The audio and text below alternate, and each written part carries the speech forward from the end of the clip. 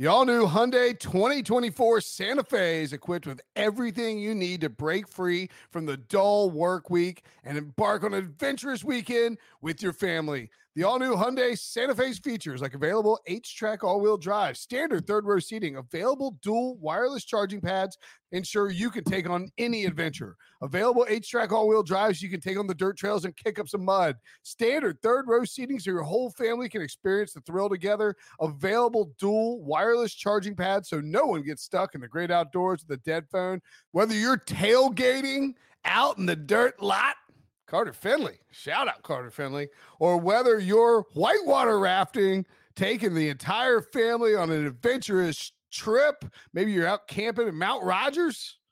I used to go as a kid. Wish my parents had a Hyundai Santa Fe. The Hyundai Santa Fe is perfect for your family outing. Learn more about the all-new Hyundai Santa Fe at HyundaiUSA.com. Call 562-314-4603 for complete details. The perfect combination of versatile athleisure and training apparel has arrived. Thanks to the visionary minds of New Balance, Clutch Athletics, and Rich Paul, the designs reflect the heart of the athlete and the spirit of the community. With rising defensive stars Will Anderson and Chase Young on the roster, Clutch Athletics brings the best innovative gear to all athletes, giving them style and performance on and off the field. Learn more and purchase Clutch Athletics at NewBalance.com.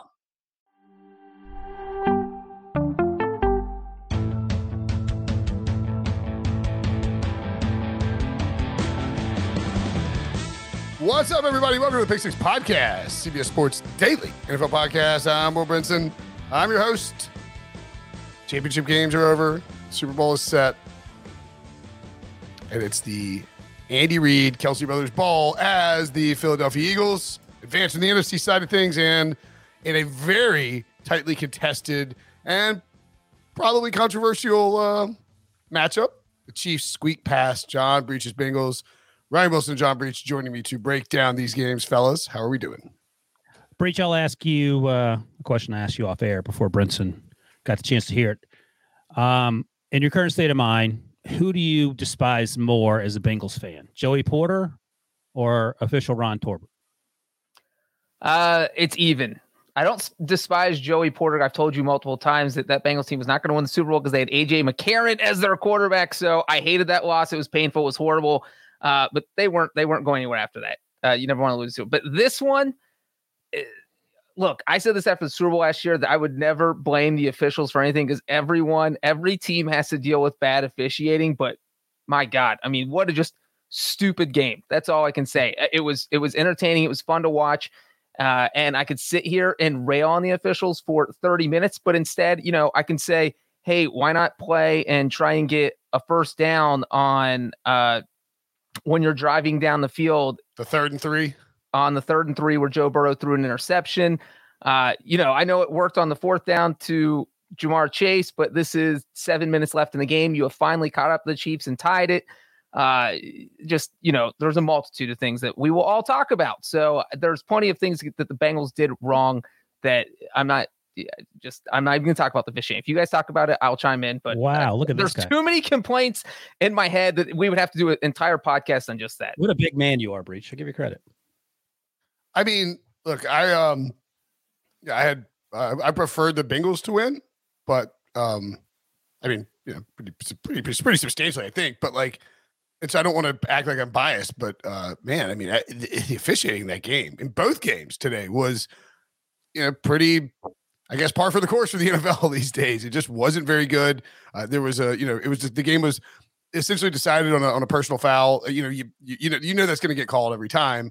But before Patrick Mahomes took off and ran, there was a blatant hold by a KC offensive lineman on a Cincy defender. It was either DJ Reader or BJ Hill, I think, and it was extremely obvious. The referees completely missed it, and then on the run back of the kickoff return, I thought there was a pretty obvious and blatant block in the back too. And you take those things into account. It's like the personal foul penalty. And without the personal foul penalty, I don't think that Harrison Butker makes that kick, or at least it's certainly not as easy a kick. I mean, obviously. And then with those other two, if they call the hold, they're not in range for that field goal, and they probably don't. It's a lot harder to get in range if they call that block in the back. Now, look, they're not going to get everything. Referees are going to make mistakes, but when it happens like that, in where it did, and it just the way it kind of, it's so anticlimactic to have officials decide the outcomes of highly contested NFL playoff games. That's what bugs me, I think. Well, and I said in Slack I wasn't going to bring up the 5 down thing, but to give a team 5 downs and then the Bengals make a stop and then have the gall to throw a holding flag on Eli Apple to give the Chiefs even more downs. That was like a 9-down series when they should have only gotten 3 downs. But back to that final possession real quick for the Chiefs is, even if they call that hold there, which they probably should have, it's still an offsetting penalty. There's still 8 seconds left, and you still have 3rd and 4 at the Bengals 47. So they still could have gotten in field goal range. It doesn't mean that the Bengals were going to win or lose. Doesn't mean the Chiefs were going to win or lose, but the Chiefs still would have an opportunity to win. And the personal foul call, you have to throw that flag. I mean, Mahomes was out of bounds. That's it. You just can't. Do you want a game decided on a personal foul penalty in the final 30 seconds? No, you do not. But you have to throw that flag. That's it. That's what it comes down to. That one's cut and dry. That one's not mad at that one. So, man, it's just, you guys should just walk through and I'll sulk. So I'll start with Osai, because Osai, Breach, I think you can agree, absolutely balled out. He played his ass off. He was hurt last year. I think he was a 2nd-round pick. He was out of Texas. He was a really good college player coming out, and I liked him a lot. And he showed up tonight time after time after time, and just brain lock at the end there. And, it's just one of those things that you preach over and over again, and it just can't happen. Unlike Brinson, I don't think holding calls or blocks in the backs, I don't think those decide games, because they happen, the whole conversation where it happens every single play. But I do think the 5-down thing was troubling, to say the least. And I think the barometer is when Breach starts cursing and Slack, do you know something's gone wrong? And when Zach Taylor his heartbeat gets above 45 beats per minute, you know something's gone wrong. And he was freaking the Frank out. And that tells you all you need to know. Now, we saw on the All-22 where the official at the top left-hand corner of the screen was calling the whistle, and then he sort of stopped, and no one could hear anything anyway. So you just have to have a better mechanism in place to sort that out. I don't think the game was decided by a non-hold or non-block in the back called. I think it was decided. You could argue that the chain of events after the 5-down situation maybe played a part in it, but I think it was decided, just when Osai couldn't stop himself from chucking Mahomes out of bounds. And I get it. I understand it. And I think the totality of his game is like an A-. And the only reason it's a minus is because that last play just have to be poorly timed. Because, you could argue Eli Apple mugging whoever that was on the 9-down play that you were talking about, Breach. That was way more egregious than what happened to Osai. Just situationally, it worked out that Osai, just the timing could not have been worse. And, Bucker, who struggled all year, absolutely striped that 45-yarder. And I don't think, let me ask you this, Breach. What chance did you give Bucker making that? Because I was at about 62%. Yeah, I wasn't anywhere close to 100 once they, because they said they moved the spot back 5 yards, and there's a huge difference between a 40 and a 45-yarder, especially in that weather where it feels like it's 5 degrees out. I didn't think the game was over at all at that point, and obviously when he made it, it's over. So yeah, it was about 60-40. Yeah. I see people in the comments like, stop complaining about the refs. Look, you go to, and I'm not saying what trends on Twitter is how we determine what we talk about, but I hear the top trends on Twitter. The refs, congrats NFL rigs, Zach Taylor, and Jabroni and Burrowhead. So it's something that people are talking about in the context of this game. Well, and you know what? Look, I said at the beginning that I'm not going to blame the refs for this. The Bengals lost one.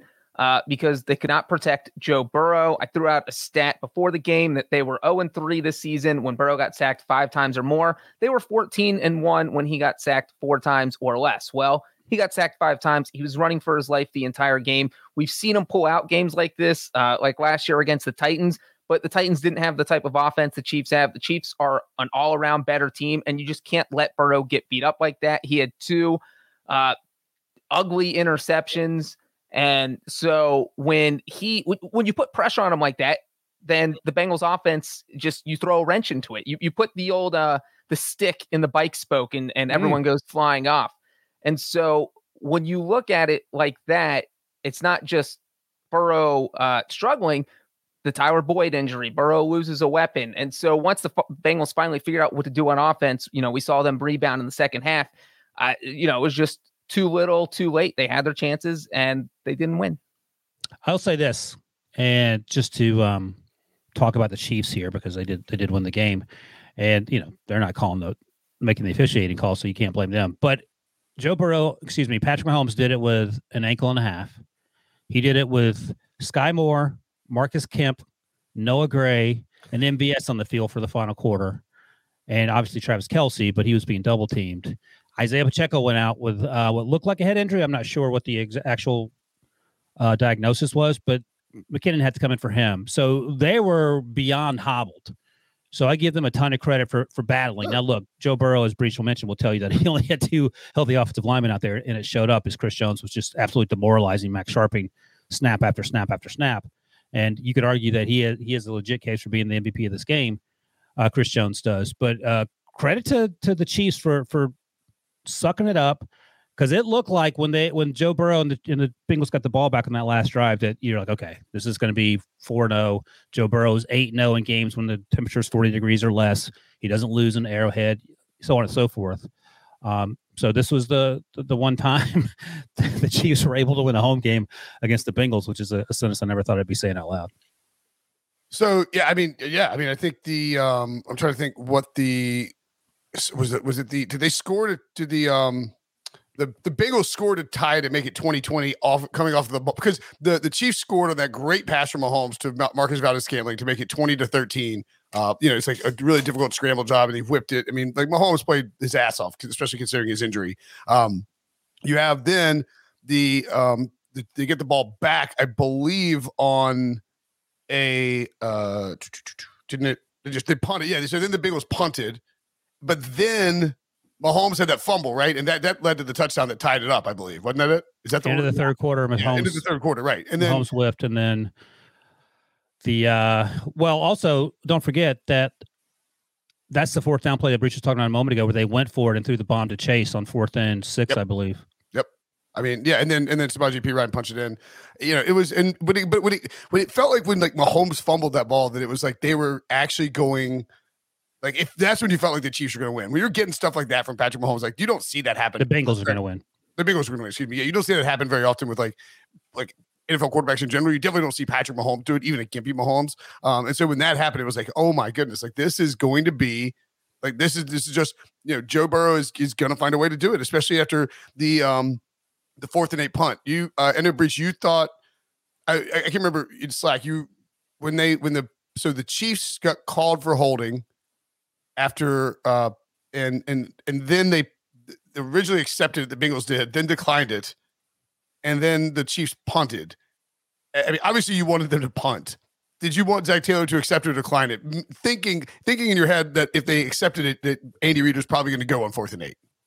Well, I thought he would go for it. So I did want him to decline it because I didn't want the Chiefs to get 2 downs. It would have been, I think, 3rd and 22. Instead, it was 4th and 8. But 3rd and 22, if you're the Chiefs, you try and get 10 yards or 15 yards. You don't have to go for the sticks. And then if you're in field goal range, or you get an Eli Apple mess up. Right. Or you get a holding call. So it just opens up this whole can of worms. So I did want Zach Taylor to decline it. He did decline it. And I actually thought that the Chiefs were going to try a 55-yard field goal. That's exactly where they were on the field. It was 4th and 8. Andy Reid said, look, our defense has been dominating this game, so we're just going to punt it. We're going to pin them down. And that's exactly what this defense did. The defense just played so well. The defense on both sides of the ball played well. I know we're talking about how Mahomes had no receivers, but they didn't do anything, so it's not like you can give the Chiefs offense really any credit. I mean, their last 4 possessions were the fumble by Mahomes, a punt, and a field goal where they drove 26 yards with 15 of that coming off a Bengals penalty. So, the Chiefs defense really carried them here, and they were impressive. We haven't seen too many teams beat up on the Bengals offense like that. And, you guys mentioned it was Chris Jones that really led the way. And then also, for some reason, the Bengals couldn't cover Marquez Valdes-Scantling, who looked like Jerry Rice out there. I don't know how that happened, or if they just forgot about him in the game plan or forgot that he was on the team. But I could not. It just every time he came up with a key catch, I'm sure Aaron Rodgers was like throwing rocks through his television, thinking, "Where was this guy when he was my teammate?" Who would have thought that MVS would be the Chiefs' offensive MVP? He played his mind out, and that was really it. It was the Chiefs' defense, and it was Marquez Valdes-Scantling, and they're going to the Super Bowl, and the Bengals are going home, and I'm sad. So on that next to last drive that you're talking about for the Chiefs, Breach, where you mentioned maybe the 55-yarder, Jay Feely on the sideline said neither kicker tried more than a 50-yarder in warmups. And I'm guessing that probably informed the decision, in addition to what we just said earlier about Butker struggling. Also worth noting, L'Jarius Sneed went out on the first series, I believe. He hit his neck on Joe Mixon's thigh, and he was concussed. And that was also a loss. It also forced Joshua Williams into the field to give a huge catch to Hayden Hurst late in the game, converted a third and more than 10 deep in the Bengals zone end. That sort of seemed like they were going to get things going there. I think it was the Bengals' last drive. So I think it ended up eventually with a few series earlier, by the way, Brian Cook, who had the reverse game of Joseph Osai, who absolutely got roasted play after play to start the game, tipped the ball on that 3rd and 3 that Brinson mentioned earlier, tipped to Joshua Williams, Fayetteville State, shout out, who had a tough game as well, and they got an interception there. So, look, I will say this about the Chiefs, a banged-up team. We talked about their offense. Defensively, they had a ton of rookies out there, and they made some mistakes, but they also stepped up when they needed them to. Sky Moore on the other side of the ball had that big return at the end of the game that Brinson mentioned. He had 3 muff punts this season, and at times he looked like he didn't know how to catch a football. So, in terms of timing and showing up in this game, the rookie class did really well for Kansas City. Well, and to bring up Sky Moore real quick, on the punt before, the Bengals punted twice in the second half. And on the first punt, Sky Moore had a 25-yard return. And I'm literally thinking to myself, look, there's only a finite amount of time here. The Chiefs have basically 30 seconds to work with. They have 1 timeout. The one thing you absolutely cannot risk is a huge punt return. If you kick this out of bounds, just 35 yards net or just whatever, if you don't allow a big return and you pin the Chiefs inside their own 35, with the way their offense was playing, it would have been hard to imagine them getting the 35 yards they needed to get into field goal range. So you've already been burnt once by the punt returner. Why are you punting to him again? Just punt it out of bounds. And I said that to you guys as soon as it was just, I could not believe they punted to him. I could not believe it. We're not laughing at you, Breach. We're laughing at the commenters. Lucas Pulowski mentioned he was sad that you took your tree down, and Pokerad mentioned in the comments, Breach furiously threw the tree out of his 2nd-story window just before the pod. It's on his Instagram story. I set the tree on fire. Is it bad if you set a Christmas tree on fire? You put a Skip Bayless and like stormed into your, like had your wife like record you throwing your tree in the trash can? My kid's gonna cry when she sees her toddler Christmas tree is just ashes. The tree got beat up, huh? Yeah, I mean, bad luck tree. I mean, look, it was a. I mean, back to my the original point. I guess when I complained about the refs is that it was. I thought it was a really good game. It was a really entertaining game. It just felt like a little deflating to have. Like it felt like sort of the outcomes were just shifted by it. But I think as a whole, you look at the Bengals season, and it's hard to be too mad about it. Back-to-back AFC Championship games. Anytime your team gets a chance to go to the Super Bowl, you're going to be disappointed, of course. I mean, but nobody's going to look at the Bengals season and say, "Well, that was a disappointment," right? Yeah, I mean, we have this debate all the time about whether a team finishes as a disappointment or whether they should feel good about their season. And I do think the Bengals should feel good about their season. They started 0-2. People thought the Super Bowl hangover was there. Nobody thought they were going to beat the Bills. And so to get back to the AFC Championship game, I would consider it a successful season. I'll probably be mad about it for the next 72 hours. But then when you kind of reflect and think about what happened and think about the fact that, hey, T. Higgins, Jamar Chase, Joe Burrow, all these guys are under contract. This whole team basically is coming back next season. Your offensive line is going to get healthy. So they have a lot of people. So you have to feel pretty good. And, one thing I would say, not to complain about the officiating, but it's really weird that, the NFL announced the Super Bowl referee earlier this past week, and it's Carl Sheffers, and he is refereeing the Super Bowl for the 3rd time in 6 years. Yep. And so that's the absolute most he can possibly referee the Super Bowl too, by the way. Right. So is that the NFL saying that hey, we don't really trust any of our officials on the big stage anymore? Because that's kind of what it feels like. And we're seeing why they don't. So it's it's like the NFL seems to know that they're struggling in that department. I also think it's a thing where, and this, I talk about the red zonification of the NFL a lot too, where people are used to seeing 10 games on at once on a channel that just pops back and forth to the best action. And then when you actually watch one actual NFL game, you're like, wow, guys, it's kind of clunky sometimes. Or, these refs stink. Like when you actually have to see, all the different things, you know what I mean? Like the full meat and potatoes, the full, how the sausage is being made of an NFL game. Sometimes you can come off, you're like, oh, like this is a little, a little yucky. It's just, Breach, let me ask you this, because our Jonathan Jones mentioned this before the AFC Championship game. Joe Burrow's in line to get $50 million a year, so that's going to mess up the old salary cap and keeping the band together, which is something we could talk about later in the offseason, but just a point. And what I also wanted to ask you, when you talked about whether the season was success, I think it's a resounding success. I mean, this isn't the Vikings. And I think you could even argue that the Bills' season ended in disappointment with the way they got their doors blown off, which leads me to this question. Let's say that tonight there was no controversy and the Bengals got their doors blown off Bills style. Would you feel better or worse or indifferent? Would the season feel more successful, less successful, and differently successful? If they had lost like 31-7, say? Yeah, it didn't show up at all. Like,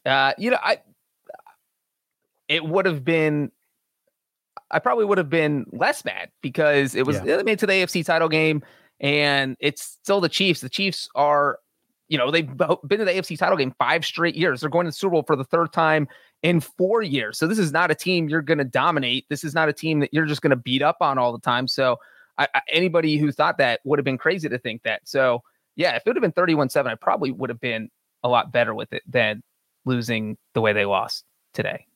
Really? See, I don't know, man. I think not the cheating, but the allegations of what's the word? Referee misconduct.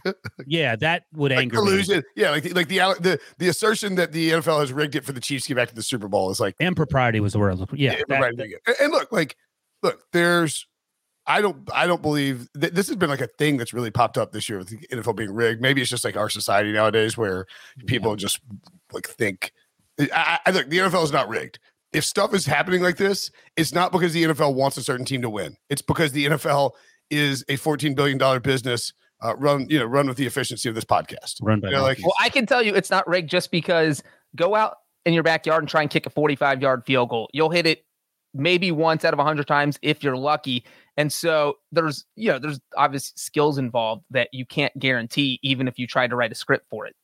Right. And my whole thing is this, like if you think that your coworkers are being vindictive or malicious, what you end up finding out inevitably is that they're just incompetent. And correct. I think that's where this comes down. So sometimes incompetence can be confused for conspiracy theories. And at the end of the day, it's just people don't know what the hell they're doing. Yeah. By the way, the total penalties called in this game, 9 penalties on the Bengals for 71 yards, 4 penalties for the Chiefs for 55 yards. So, I mean, you can parse that however you like, but certainly. And just I do feel like these two teams are very evenly matched, as evidenced by they have played 4 games. All 4 have been decided by 3 points. Yes, Patrick Mahomes was on a hobbled ankle, and the Chiefs weren't at full strength. The Bengals also were not at full strength, obviously missing 3 starting offensive linemen, missing Tyler Boyd, who had a huge first quarter and then couldn't play the rest of the game. So they were missing key players, and the Chiefs had key players who were injured. So I think if both teams are at full strength, we probably would have seen something similar. Yeah. I mean, look, these two teams, I think there's a pretty good chance that we see the Bengals and the Chiefs play in these spots in the playoffs. I don't know, 5 times over the next 10 years. I mean, that obviously depends on like the scheduling and how that all plays out and the bracket. I'll take the under on that. My point being is like, but the wins over Wilson is 1.5. Okay. Well, just between the Bengals, the Chiefs, the Bills, the Chargers in theory, and then the Jaguars too, just because of the Steelers. Yes, because Kenny Pickett, you got to add him in there. Just because of those young quarterbacks, like and look, we said it after the Super Bowl last year. Dan Marino went to a Super Bowl, a second year, won MVP, and then never went back. I mean, it's, there's no guarantee that you're going to, get back to the Super Bowl a bunch. Even Patrick Mahomes, he's played, he has never been a starter and not. Oh, no, we lost Brinson. That was the Bengals Mafia. I think Brinson was going to say that he's never been a starter and not gone to the AFC Championship game. Is that correct, Breach? That sounds exactly. I think 5 for 5, and that is where he is on that. And that's impressive. I mean, you can't argue that. Yeah. And this was the tour. I got taken up by the NFL league office. I finished your thought. Go ahead. Yeah. No, you're good. Go ahead. No, I had nothing left to say about this game other than I don't want people to think that we don't think that the Chiefs deserve to win this game. It had nothing to do with the Chiefs, and just, it feels like the punctuation mark on the season where the officials always sort of insert themselves by just being incompetent at times. And maybe here's the thing, like my buddy down the street, his daughter plays field hockey, and he doesn't know anything about field hockey. No one knows anything about field hockey, and he was explaining to me that the rules are convoluted and ambiguous, and sometimes there's a lot of discretion with the officiating, so no one knows what's going on. And that feels like the NFL, except we've been watching NFL our entire lives, and no one still knows what's going on. It shouldn't be that hard, and it just feels like they overcomplicate it. That said, if either of these teams won, I'd have been happy for them. I still love the Chiefs. I think they're a fun team. I love the Bengals. I think they're a fun team to watch. I say that's a Steelers homer. The only thing sadder than Breach is my Snoopy tattoo, Breach. It is very sad that. One thing I think I saw somebody in the comments ask if I do now think that Zach Taylor is a good coach. And as someone who has been riding the fence for 3 years now, I refuse to take a side. I'll take a side. I do think he is a good coach. You get the 2 straight AFC Championship games, you're a good coach. I mean, yes, you have Joe Burrow. Yes, you have these weapons. But the Bengals the offense has been so good, partly because of him. He's the guy out there calling these plays, and he has done a really good job this year. But that being said, I was not thrilled with how they finished the first half. When they ended up kicking the field goal, I was fine with that field goal call, but I just feel like they used all their timeouts on consecutive plays. And I had said this to you guys, I feel like they should have spiked the ball so that they could save a timeout, so that in case something like the T. Higgins play happened, which got them down to Kansas City's 5-yard line, if you call a timeout there, you have a lot more time to work with. You probably have time to run 3 plays, or you could just would have opened up more options. So I didn't feel like they ran the end of the half real well. And then the other thing is that, Patrick Mahomes had a so-so game, just like Joe Burrow had a so-so game, but both of them just came through with clutch throws. Both of Patrick Mahomes' touchdown passes, the one on 4th and 1 where he just made magic happen. You're going off script. If you throw an incomplete pass there, you drove inside Cincinnati's 15-yard line, coming away with 0 points. That would have been a disaster. Nope. He finds Travis Kelce. And then we all saw that second touchdown where he threw off his bad ankle. Man, I mean, so he wasn't. Did Mahomes have a so-so game? No. Yeah, I thought he had a great game. I thought he had, okay. Yeah, I would try to I thought he played better than, okay. He was. Given like when you factor in but Kelce thing's not good there. I was going to point out that when you factor in like what happened with his ankle like that, I mean, to me that, you add that up. And then, like, you look at Kelce, and I know the Bengals didn't do what the Jaguars did, just let him just do whatever he wanted. Finished with 7 catches on 8 targets for 78 yards and a touchdown. I mean, they definitely were trying to, double team him and keep Mahomes from going to him. He's just that good. And you saw the rankings in that graphic before. If you're watching on YouTube, youtube.com/NFL and CBS, by the way, new YouTube channel. It's a branding thing. We'll explain it later or something. But Kelce is he now second or first all time in receiving touchdowns in the playoffs? And that's not tied second all time receiving touchdowns. That's not tight ends. That's any pass catcher. He's second all time in playoff receptions, 127. Third all time in playoff receiving yards, 1,469, and second all time with 700 plus yard games. I mean, this guy is a stone cold lock for the Hall of Fame. He's he may be obnoxious after victories, but he's a guy that just is such a difference maker. We can talk about everybody's hurt for the Chiefs and they had to go to MVS, but at the end of the day, you still got Travis Kelce, who's just a cheat code out there. Yeah, I don't think anyone disagrees with any of that. I think he's definitely, even I will not push back on your Hall of Fame. And this is a guy who suffered back spasms at the end of practice. He was a game time decision. They were doing things into his back in the locker room to make sure he could play. And so the fact that he went out there and caught 7 passes for 78 yards and a touchdown on 4th down. Yeah, I mean, Travis Kelce played out of his mind. Breach, by the way, Sabia in the comments says it's your fault that the Bengals lost. You took a shower. Too. Okay, anything else? Not showering till next Super Bowl, though. Joke's on us. Yeah, that's right. And look, the Chiefs. By the way, I thought the Bengals defense played, pretty dang well. They did. I think they did what as much as you can ask them outside of Pratt had one, tackle where he didn't get Pacheco down right away. They probably should have. And then, there's some of those MVS plays where he was sort of running wide open. But given what you're up against, I thought the Bengals defense played well, and I thought the Chiefs defense. I thought both defenses showed up in a really big way, in a way that maybe we didn't expect. Especially if you thought this over was going to hit, we're going to see tons of points. Yeah, no, they're good. Lou Anarumo's amazing. I saw David Cantor, who's an agent to the coaches, tweet out that if you don't hire Lou Anarumo as your head coach, you're crazy or something to that effect. And I think he's just a regular agent, but yeah, I mean, keep going, Wilson. My first thought was maybe. I mean, I've had this conversation a billion times. Just because you're a great coordinator, which Lou Anarumo certainly is, doesn't mean you're going to be a magical head coach. But yeah, hats off to him for a fantastic season. And his big thing, Breach, has been halftime adjustments. They outscored the Chiefs in the second half, 13-10.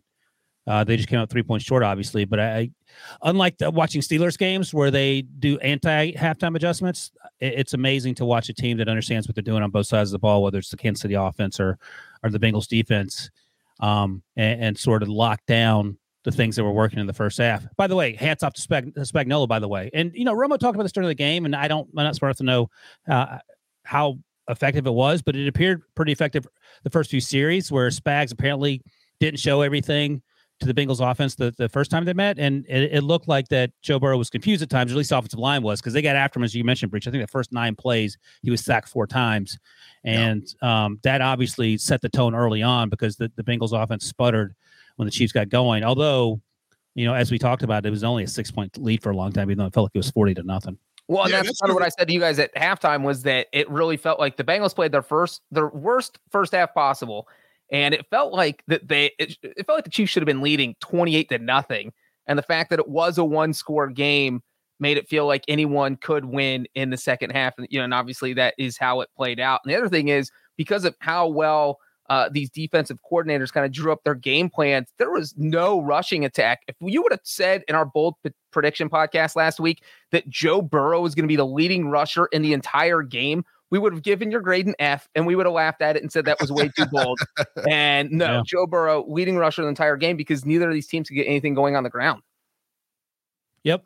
Yeah. All right. Let's take a break, and we'll come back. We'll talk about the Eagles and the 49ers in a game that was not that exciting. Next. Selling a little or a lot? Shopify helps you do your thing, however you cha-ching. Shopify is the global commerce platform that helps you sell at every stage of your business. From the launch your online shop stage, to the first real-life store stage, all the way to the did we just hit 1 million orders stage. Shopify is here to help you grow. Whether you're selling scented soap or offering outdoor outfits, Shopify helps you sell everywhere. From their all-in-one e-commerce platform to their in-person POS system, wherever and whatever you're selling, Shopify's got you covered. Shopify helps you turn browsers into buyers with the internet's best converting checkout. 15% better on average compared to other leading commerce platforms. And sell more with less effort thanks to Shopify Magic, your AI-powered all-star. Shopify powers 10% of all e-commerce in the US. And Shopify is the global force behind Allbirds, Rothy's, and Brooklinen, and millions of other entrepreneurs of every size across 175 countries. Plus, Shopify's award-winning 24/7 help is there to support your success every step of the way. Because businesses that grow, grow with Shopify. Sign up for a $1 per month trial period at shopify.com/Odyssey Podcast, all lowercase. Go to shopify.com/Odyssey Podcast now to grow your business, no matter what stage you're in. Shopify.com/Odyssey Podcast. Robert Half research indicates 9 out of 10 hiring managers are having difficulty hiring. If you have open roles, chances are you're feeling this too. That's why you need Robert Half. Our specialized recruiting professionals engage with our proprietary AI to connect businesses of all sizes with highly skilled talent in finance and accounting, technology, marketing and creative, legal, and administrative and customer support. At Robert Half, we know talent. Visit roberthalf.com today. So Philadelphia advancing to their second Super Bowl since 2017. Is that their third Super Bowl? Or the 3 Super Bowls? The 04? Like in recent modern history. Anyway, they're back in the Super Bowl. Howie Roseman rebuilt this team, got them back to the Super Bowl within 5-year span. Like, really impressive. Jalen Hurts. Like, all right, I don't know. I don't really know how to start talking about this game, honestly, because Brock Purdy got hurt and Josh Johnson got hurt. They didn't have a quarterback. The Niners didn't. 31-7, Philly wins. I mean, Breach, you said you were going to take a nap at some point during this game. I actually did take a nap briefly during the third quarter. No, it wasn't a purposeful nap. I just fell asleep. But it's like, yeah, that's right. 4th Super Bowl, lost the first 2, won the third one, and now have a chance to try and get back there and pull it off again. I mean, I just don't know how you can like really have a huge takeaway from this game other than the 49ers aren't going to win if they don't have any quarterbacks. Yeah, the takeaway is this for me. Like the Eagles stomped the 49ers and didn't let them hang around, even though the 49ers were flailing. Because sometimes you see teams play down to the level of the competition, no matter whether it's week one or in the playoffs. And I give the Eagles credit for balling out. I think Nick Sirianni, on some level, outcoached Kyle Shanahan. Obviously, Kyle Shanahan was playing, with a hand and a half tied behind his back. You mentioned the three quarterbacks. Here's the thing, because Brady Quinn, our buddy, tweeted this out during the game, that the rules about not being able to activate three quarterbacks came back to bite the league in the ass, sort of. But if you go look at the 49ers roster, you know who their third quarterback is? Jimmy Garoppolo? Juszczyk. There's no actual quarterback with quarterbacking experience on the roster. Like, he doesn't exist. Jennings? No, my point is, like, they don't have one. Yeah, it was there's Jimmy G. There's no Mike White. There's no one anywhere buried on the roster that could even have been available. And maybe that's because of the rule. I don't know, but they don't even have that guy. I mean, they were down to the fourth quarterback when JJ came in, no doubt about it. But yeah, so the good news is, if you're an optimist breach, Purdy finished with didn't throw an incompletion, 4 for 4.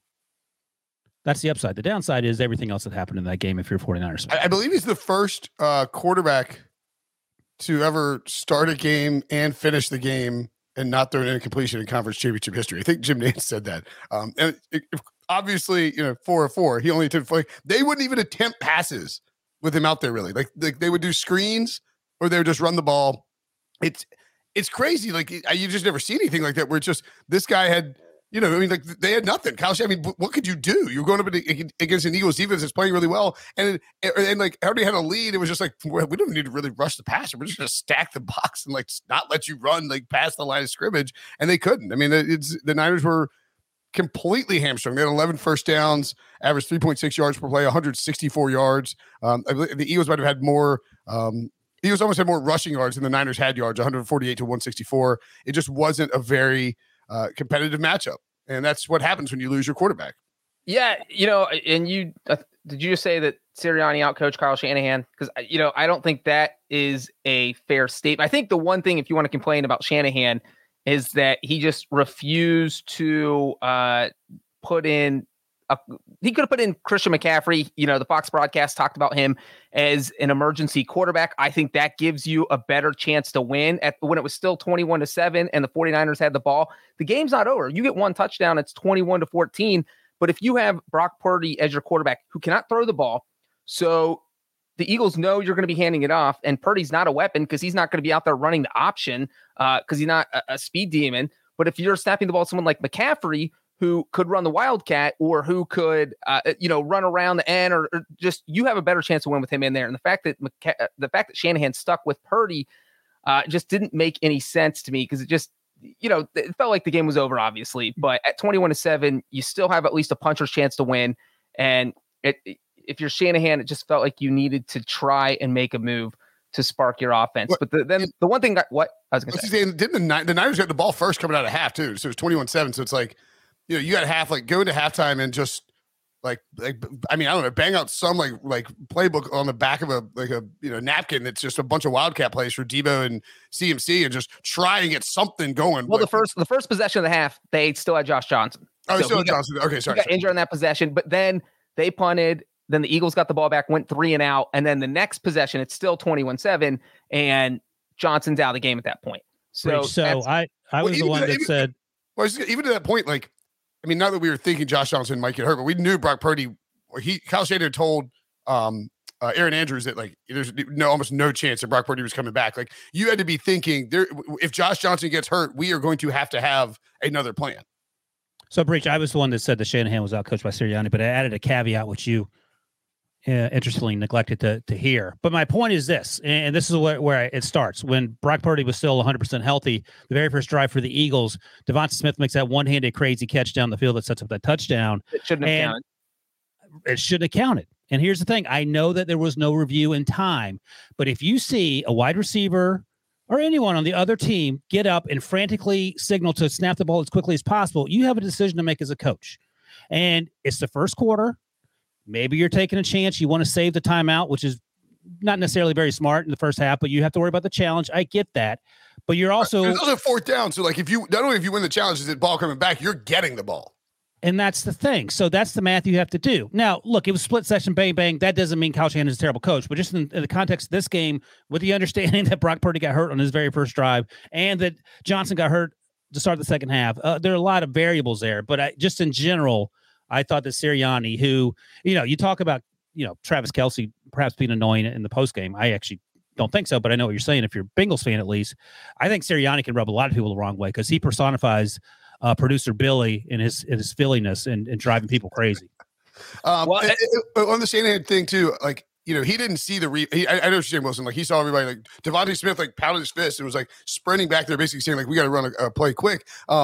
This is where replay assist or expedited replay, whatever you want to call it, from the NFL, like there was the Fox did not see, they didn't see the replay, the review of Devontae Smith, the ball hitting the ground until they went to commercial after the Eagles had run that play. It's like somebody in the NFL that replay, like how, you know what I'm saying? Like it's not fair that no one can see that replay. You just have to guess. And you find out after you can't challenge anymore. It's been that way for 100 years, though. I mean, that's not unfair. Just you have a choice. That's why you're the coach. You got a decision to make. I'm not saying he's wrong. What do you want? And to Ryan's point, we saw that happen in the Bengals Chiefs game when Zach Taylor pulled the challenge on the flag, on the challenge flag on the play where Mahomes' knee was down and he threw it forward and he didn't. And Mahomes said, "Hey, let's hurry up." And Taylor's like, "All right, well, I'm just going to throw the challenge flag." So Ryan's saying Shanahan should have done the same thing.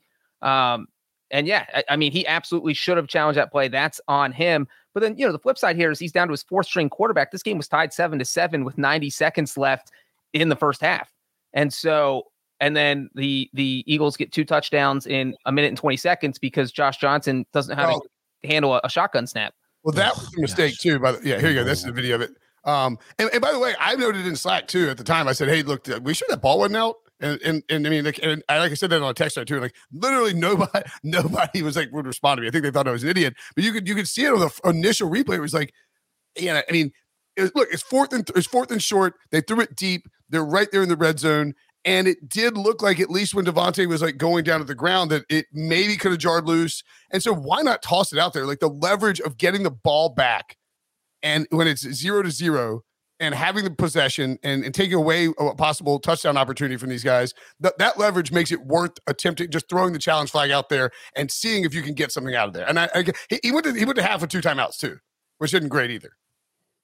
I will say this. We talked about this in the game we just talked about, the AFC game, but the NFC game, the 49ers had a ton of penalties outside of the offensive side. The defense was pretty banged up. Both got hurt on that freak play coming onto the field when there was a little scuffle that didn't involve him. Fred Warner went out in the first or second play. He came back, played pretty well when he came back. And all told, being down as many people as they were, especially at the quarterback position, I thought the 49ers played pretty well defensively. The issue is they had 4 trillion penalties. And just the funniest of which, by the way, was Dre Greenlaw getting a personal foul penalty for beating the crap out of the football at the end of the game. That I actually 11 penalties for 81 yards. And to that point, Wilson, that's kind of where I was going. Yes, this game was a blowout, but look, the Eagles didn't even get 275 yards of offense. This was the 5th biggest blowout in playoff history for a team that didn't get at least 275 yards of offense. And, you look at Philadelphia's touchdown drives, obviously the Devontae Smith incomplete pass should have been incomplete. The Josh Johnson fumbled shotgun snap. And then their touchdown drive in the second half that got extended after the Eagles were punting it. And the 49ers got called for roughing the punter, even though it looked like the 49ers defender got pushed into. And it even could have been running into the punter, too, because he didn't hit his plant leg. Right. And so, it felt like that was a weird call. And not to I think the 49ers played a lot better than I think the final score indicated. Everything went against them. And also, the Eagles are an awesome team. So that doesn't help. When you're down your 4th-string quarterback, everything goes against you, and you're playing probably the best team, all-around team in the NFL. Are we going to give Billy a chance to talk with the Eagles? Do we want to do that? We should give him a Let half me ask, hour. Let me ask Breach quickly. Billy, do a soliloquy with Wilson. What, Wilson?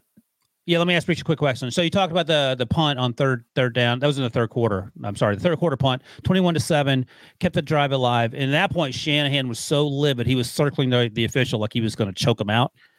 Who do you think was more frustrated by by the end of the day? Shanahan or Zach Taylor?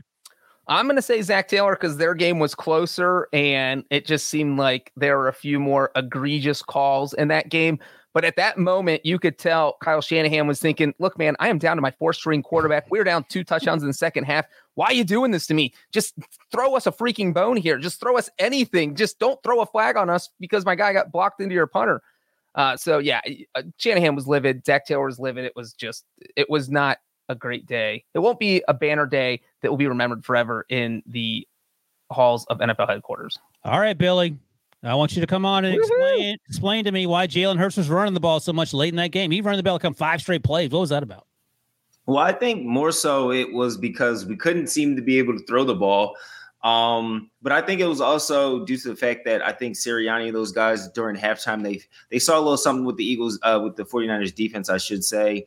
Ofunga, every time they ran the ball, they ran to the opposite side of him. And it was the way that they were stacking their linebackers and safeties, and it was just a better look for them. So, I mean, the only way the Eagles were able to move the ball in the run game at all was to run at the weak side. So whichever side he wasn't on, they attacked that side. And then the 49ers made adjustments. And when they did, that's what then brought Jalen Hurts into the game. And made him start to use his legs because they needed an extra blocker. So then they used the running back as a blocker and allowed Jalen Hurts to break off a few big runs and have a little success. Pokerad in the comments asked, Billy, please explain why beating the Giants and a team with no quarterback is the greatest playoff run of all time. Go ahead. I mean, I don't think it's the greatest playoff. Wait, did you call it? Did you call it that? I'm sure he did. I didn't call it that. I don't think that. I think winning in 2017 was probably one of the greatest playoff runs of all time. But this year, it's just different. Like that year in 2017, you played Daniel Jones and Brock Purdy and Josh Johnson. I mean, yeah.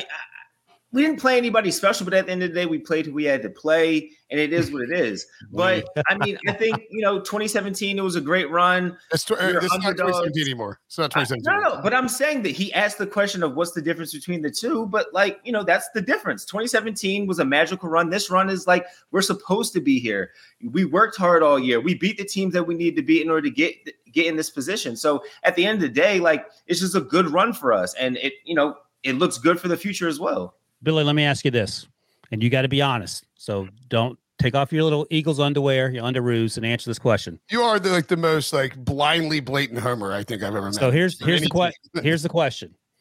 You got to win you have to win the Super Bowl.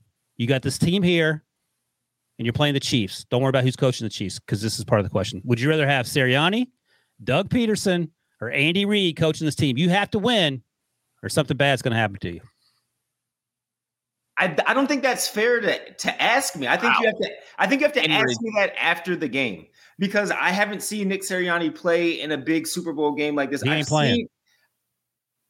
Coach. I haven't seen him coach in a big game like that. So I've seen Andy Reid in the Super Bowl. I've seen Doug Peterson coach in a Super Bowl. I haven't seen Nick Sirianni in a Super Bowl yet. So I think I have to. But then what you do is you have to either answer Doug Peterson or Andy Reid because you haven't seen Nick Sirianni coach in a Super Bowl. I mean, I guess I would probably go. I think I still have PTSD from Andy getting the NFC championships and not being able to get over. So I would probably say Doug Peterson just because I've seen Doug Peterson win in Philadelphia. I've never seen Andy Reid win a Super Bowl in Philadelphia for the city of Philadelphia. He was never able to do it with Donovan McNabb, with T.O. He couldn't do it with Deshaun Jackson.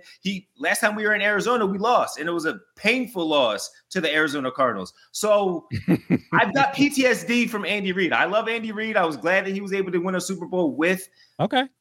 Well, thank you for answering the question. I appreciate it. I still got some PTSD with Andy. Okay. All right. Anything else you want to add? Anything you're proud of that the Eagles did? Anything you're concerned about? Obviously the pass rush of Hassan Reddick, they went crazy.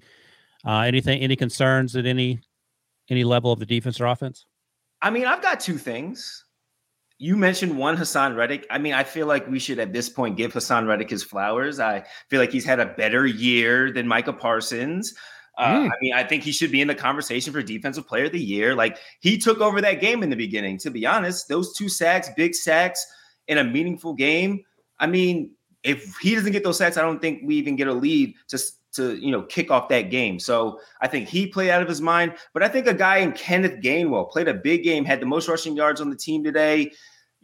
those are the type of guys that you need to step up in these big games when your offense is struggling and you need to score points. He was able to cap off a big 17-yard run, which was his longest run of the game. Like, that was influential. He reminds me a little bit of Corey Clement in 2017 when we went to the Bowl. He was big in our playoff run. I think Kenneth Gainwell can be that type of guy for this Eagles team. All right. That's Billy's take on this Eagles team. I'm sure we'll have plenty more takes from Billy. Whoa, there's a huge fire broke out at Arrowhead. What is going on here? There's a few fires in downtown Philadelphia too. So yeah, a lot going down. Yeah. You just gonna hang out? You keep talking to Eagles, Billy? Is that what you want to do? No, I'm Billy's happy. No, I'm kidding. It's congratulations. You and it was a shame it's not you and Breach, but I do like the idea that we get Andy Reid versus the Eagles. Can I say something quickly? Mm-hmm. Breach, I'm sorry to have to bring this up, but just in terms of updating the Super Bowl update sheet, it's Wilson versus Brinson in the finals. Brinson's got those sorry-ass Eagles. I got the Chiefs. Who rides with me? Let's ride. What does he say? Broncos country, let's ride. Let's ride. Wilson, you should show pity and give your pick to me because of the way the game was officiated. And also, Caleb, who had the strongest team going into the playoffs. That poor guy. He had the Bills, Bucks. He had the 49ers.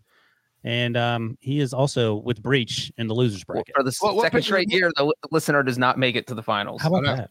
What was the Chiefs pick? 2, second overall? It might have been first. Yeah, I'll look it up. Give me a second. Yeah, I think it may have been first. Oh, I thought that was Ryan's number 1 overall pick, and the Eagles were Brinson's number 2 overall pick. Look at this. By the way, the last time we were in Arizona was 8 years ago. This is January 2015. If you're watching on YouTube.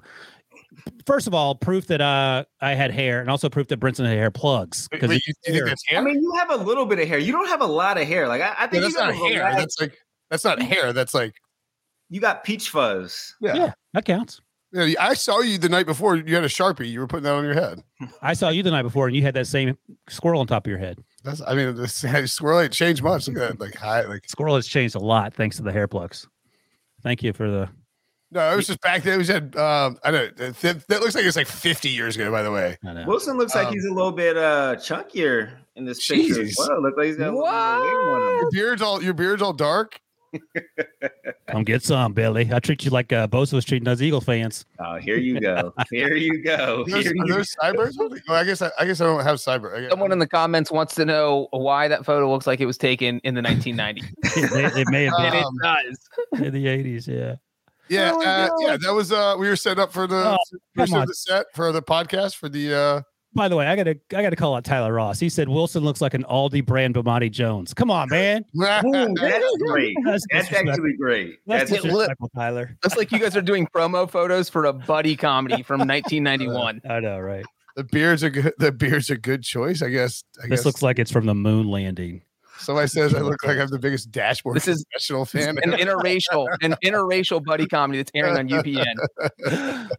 Too good. Good times. 8 years ago. Unbelievable. Yeah, it was. Again, was it years ago? God, it's been a long time. That was so long ago, Breach, that on the set was Rex Ryan. He was coach of the Bills, and people thought he was actually good at his job. Yeah, Breach. So I asked, was Breach born when that started? Oh, Breach, tell us where you were. This is a funny story. I don't know the story, Billy. Tell us where you were during the Super Bowl. I was in Las Vegas, Nevada, shooting videos with Jamie Erdahl. highlight of my 11 years at CBS Sports. and the low point of Jamie Erdahl's entire career, unfortunately. He skyrocketed and just left me in her wake. Yeah. She went on to work sidelines for SEC for CBS, and now she's the host of Good Morning Football. Exactly. And now I'm doing a podcast with you still idiots. Stuck with us. I know, right? That photo really we just lost like a ton of people watching this stream. All right, let's talk about some Super Bowl odds and the matchup for the Super Bowl between the Eagles and the Chiefs. Unless there's anything else you guys want to add on Eagles 49ers. The Eagles. So anyway, Super Bowl odds, William Hill. The Eagles have taken a bunch of steam in the last little bit. They are now -2 or -2.5 after KC opened as a 1-point favorite. Total of 49.5. What do you think wins over Wilson? Wait, the Eagles are -2. Is that what you said? Yeah. Yeah, I think I'm going to have KC open at -1. By the way, Stephen O, who actually does this for a living, and he's smart. He says, and he does the simulations for Sportsline. The odds have the game as a pick'em. In my initial simulation, this came out at 10:30 p.m. Eastern time after the football game. Also has the coin flip. The Chiefs are winning just over 50%, but the Eagles are actually averaging more points per sim, 23.7 to 23.6. What's the over-under? Do you have that? I do 49.5. So this is 47.3, it sounds like, if I did the math correctly. So maybe the under is an early play? Possibly.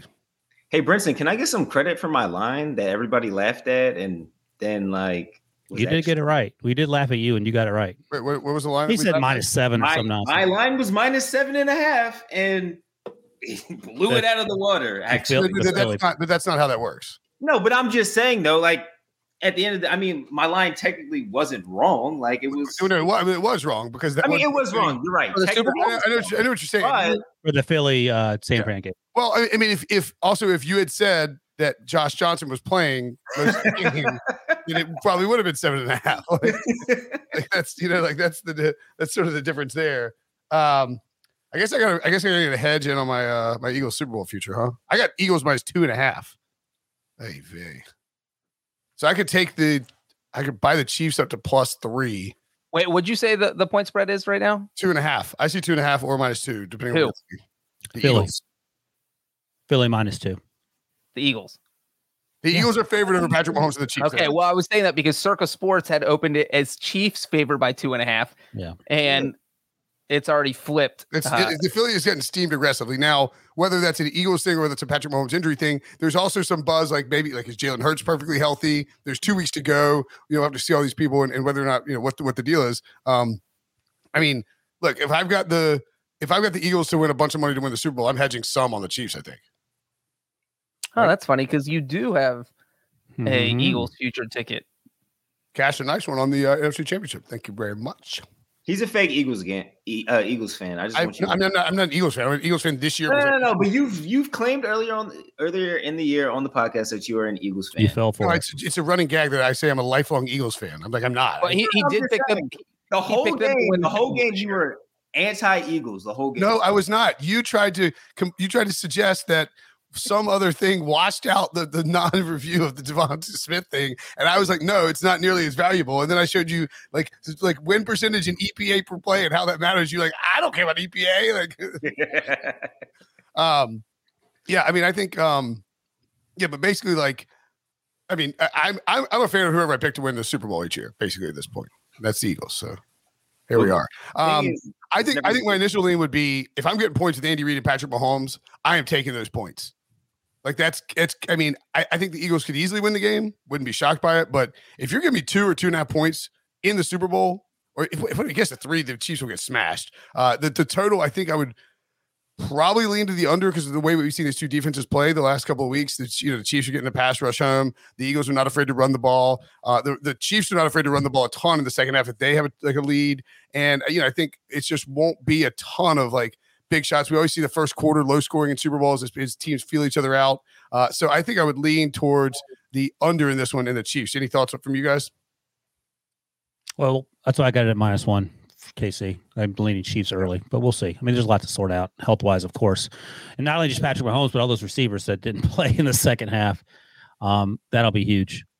Yeah, Jeffrey Benson breached with us in Slack, but Jeffrey Benson at Circa Sports said Super Bowl opened at Circa Sports with Kansas City Chiefs -2.5 with a total of 51. The market disagreed and said our opener was garbage. It'll be interesting to see where the number goes in the next 2 weeks. This actually could be a fun one because a lot of times in the last few years we've seen the numbers pop up and it just doesn't move the whole time, because of where it is. This one, it feels like you go back and forth a lot because of the two quarterbacks. The quarterbacks have been injured late in the season.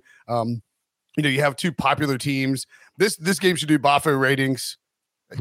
Wait, what kind of ratings? Do you hear that, Breach? Did Brenton break StreamYard? What just happened? Brenton, you got to get out of here. Bye. I was like, well, we definitely just got stuck in the simulation. What a word to stop. Yo, I thought that was me. Sorry to everyone listening to that. My God. At first, I thought he was emphasizing it by actually, he was keeping saying the same word. And then I saw that his mouth wasn't moving. My God. Comment. I think Brinson just had a seizure. That's funny, Bob. I literally thought it was me. I muted myself. That was a glitch. We just saw a glitch of the Matrix, everybody. So before Brinson went crazy, breached, Victor Garcia, I think was the comments mentioned. How come we're not talking about Andy Reid off the bye? Because this is obviously Andy Reid off the bye. The last time we had this conversation in person was at the Miami Super Bowl. Oh my gosh, he's still talking about the last time we had this conversation was in Miami together when we saw the 49ers come back against, or excuse me, the Chiefs come back against the 49ers on that long pass. Patrick Mahomes, Tyreek Hill went on to win, yada, yada. So does that weigh in at all? And yes, I was going to bring it up, but you guys didn't ask me about my Super Bowl points yet. We hadn't gotten that far yet. I love the Andy Reid factor here. Obviously, coaching against his old team. I think he's going to be motivated. Look, the people who were in charge there are still there. You know, you want to prove to Jeffrey Wolf, you want to prove to Howie Roseman. Those guys are still in the front office, and I think that Andy Reid would love nothing more than to make sure that they don't get another Lombardi trophy. And so, yeah, I think Andy Reid off the bye. I think that's where I'd lean right this second. But again, like we said, there's so many injuries, things you have to figure out. You have to know how healthy Patrick Mahomes is going to be. How healthy everyone in this game is going to be. But the revenge factor for Reid getting fired and now facing his old team 10 seasons later is very fascinating. Hey, Brinson's back and he's not having a seizure anymore. I don't know. Did I have a seizure while I was trying to say that? I don't know what. I don't know. Everyone. All of a sudden, y'all went complete. I couldn't hear anything you were saying. I think my roadcaster froze up. It was very bizarre. Do you want to know what happened, Brinson? You said a word that we can't. And I'm not even really. Yeah, don't say it. BOFFO. Okay. Yeah. Well, I wasn't even sure if you finished the word, and then you went bafao, and that literally did that nonstop for 15 seconds, and no one knew what to do because at first we thought you were doing it on purpose to emphasize your point to Wilson. And then we all kind of looked at each other like, okay, this might be broken. And then I was scared. Y'all all just staring at me silently. I was like, what is happening? So Brinson, let me tell you. Yeah, so it's going crazy for us. And I thought that we hit a glitch in the Matrix. And these are some of the comments. What the F is this? Brinson seizing out. I thought my phone just died. That's the best moment ever. I thought that was my Xbox. The acid just kicked in. So yeah, thank you for that moment of levity. That was Crazy Town, USA. Oh my Lord. Yeah. It's look, sometimes you do stuff on the internet. It just happened. Somebody said tired of dealing with old people in tech. I mean, I'm not old. It's not the tech. It's my crap. No, it's all Brinson. Brinson's a boomer. So yeah, Breach just talked about Andy Reid off the bye. He's buying into that because that's a good thing to buy into. I was trying to find Andy Reid's record versus the Eagles. I don't know if they face each other, but I'll look for that quickly. 3 straight games. They're undefeated against the Eagles. Okay, there you go. So that's also something to keep in mind. Because Andy Reid does not want to lose to the Eagles. And it's not just 3 straight. Those are the only games Reid has ever coached against the Eagles. Yeah. Oh, boy. So he is 3-0, and 2 of those 3 wins are by double digits. Oh, boy. Oh, boy. Look at the face on the Billy's face says it all. That was a lot, Breach. I don't think that was needed, but He's I was worried. Just tossing it in there. You never know. Worried. I'm not worried, but I'm not scared. We were able to put up 31 points against the best defense in the league. So, the Chiefs defense is a big drop off between San Francisco's defense. So I'm not as worried. And Andy Reid is the 5th coach to coach against his former team in a Super Bowl. Who didn't get revenge? Pete Carroll in Phoenix, just like this Super Bowl. Pete Carroll lost to the Patriots when old Russell threw that interception. Who are the other ones? Do you want any time to guess, or do you want me to just tell you? Just tell us, probably.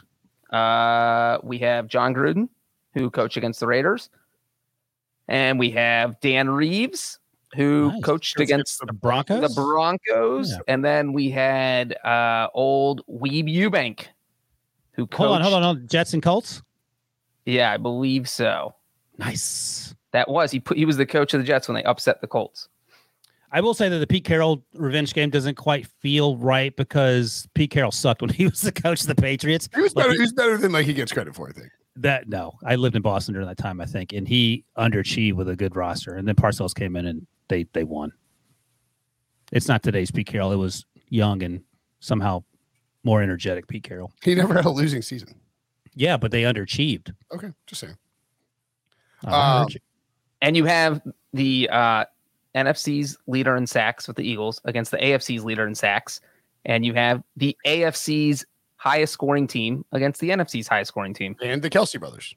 And there's never been a set of brothers facing each other in the Super Bowl. Yeah. This is the McCourties never faced off? No. The McCourties? I thought they played in the Super Bowl against each other. I think it was with each other. They were on the same team. Yeah, he was on. And as noted by Jonathan Jones, the first time we have two black starting quarterbacks facing each other in the Super Bowl. Jason McCourty has never played on an NFC team, and obviously Devin's been with the Patriots. Yeah. So. Yeah, wow, that's crazy. There's a bunch of good storylines. Like there, you know, sometimes you look at you're like, all right, I don't know if we can really stretch these throughout the year. Now, on the other hand, there's a decent chance that we get to Wednesday and we're tired of all those storylines. But well, great news then, because I'll be in Mobile, Alabama, starting tomorrow, doing Senior Bowl coverage. So check that out if you're tired of talking about the Super Bowl for the next few days. And it looks like someone asked, how many times have number one seeds faced off in the Super Bowl? That was Ian. The answer to that question is, since the playoffs were expanded in 1990, we have had 8 occasions where number one seeds have faced each other. All right. And the last one also involved Eagles over Patriots, which I'm sure Billy remembers. We actually had a great run of that. Super Bowl 48, Super Bowl 49, Super Bowl 50, Super Bowl 52.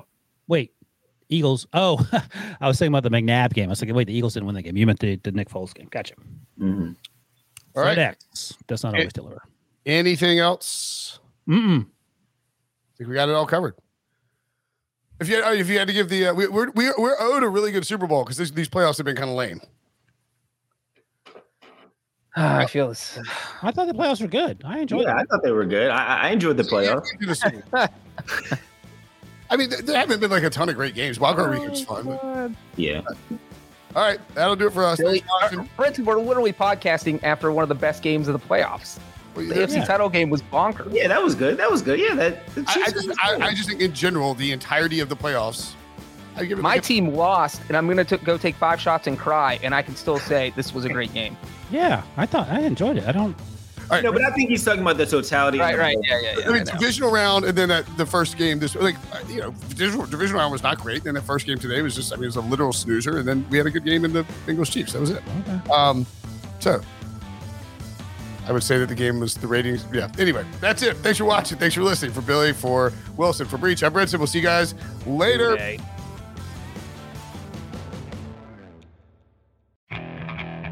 Okay, picture this. It's Friday afternoon when a thought hits you. I can waste another weekend doing the same old whatever, or I can conquer it. I can hop into my all-new Hyundai Santa Fe and hit the road. Any road. The steeper, the better. Because my all-new Santa Fe is available with H-Track all-wheel drive, so I can hit the trail without a worry in the world. Heck, with 3 rows and best-in-class rear cargo space, I can pack the whole family in with all our gear.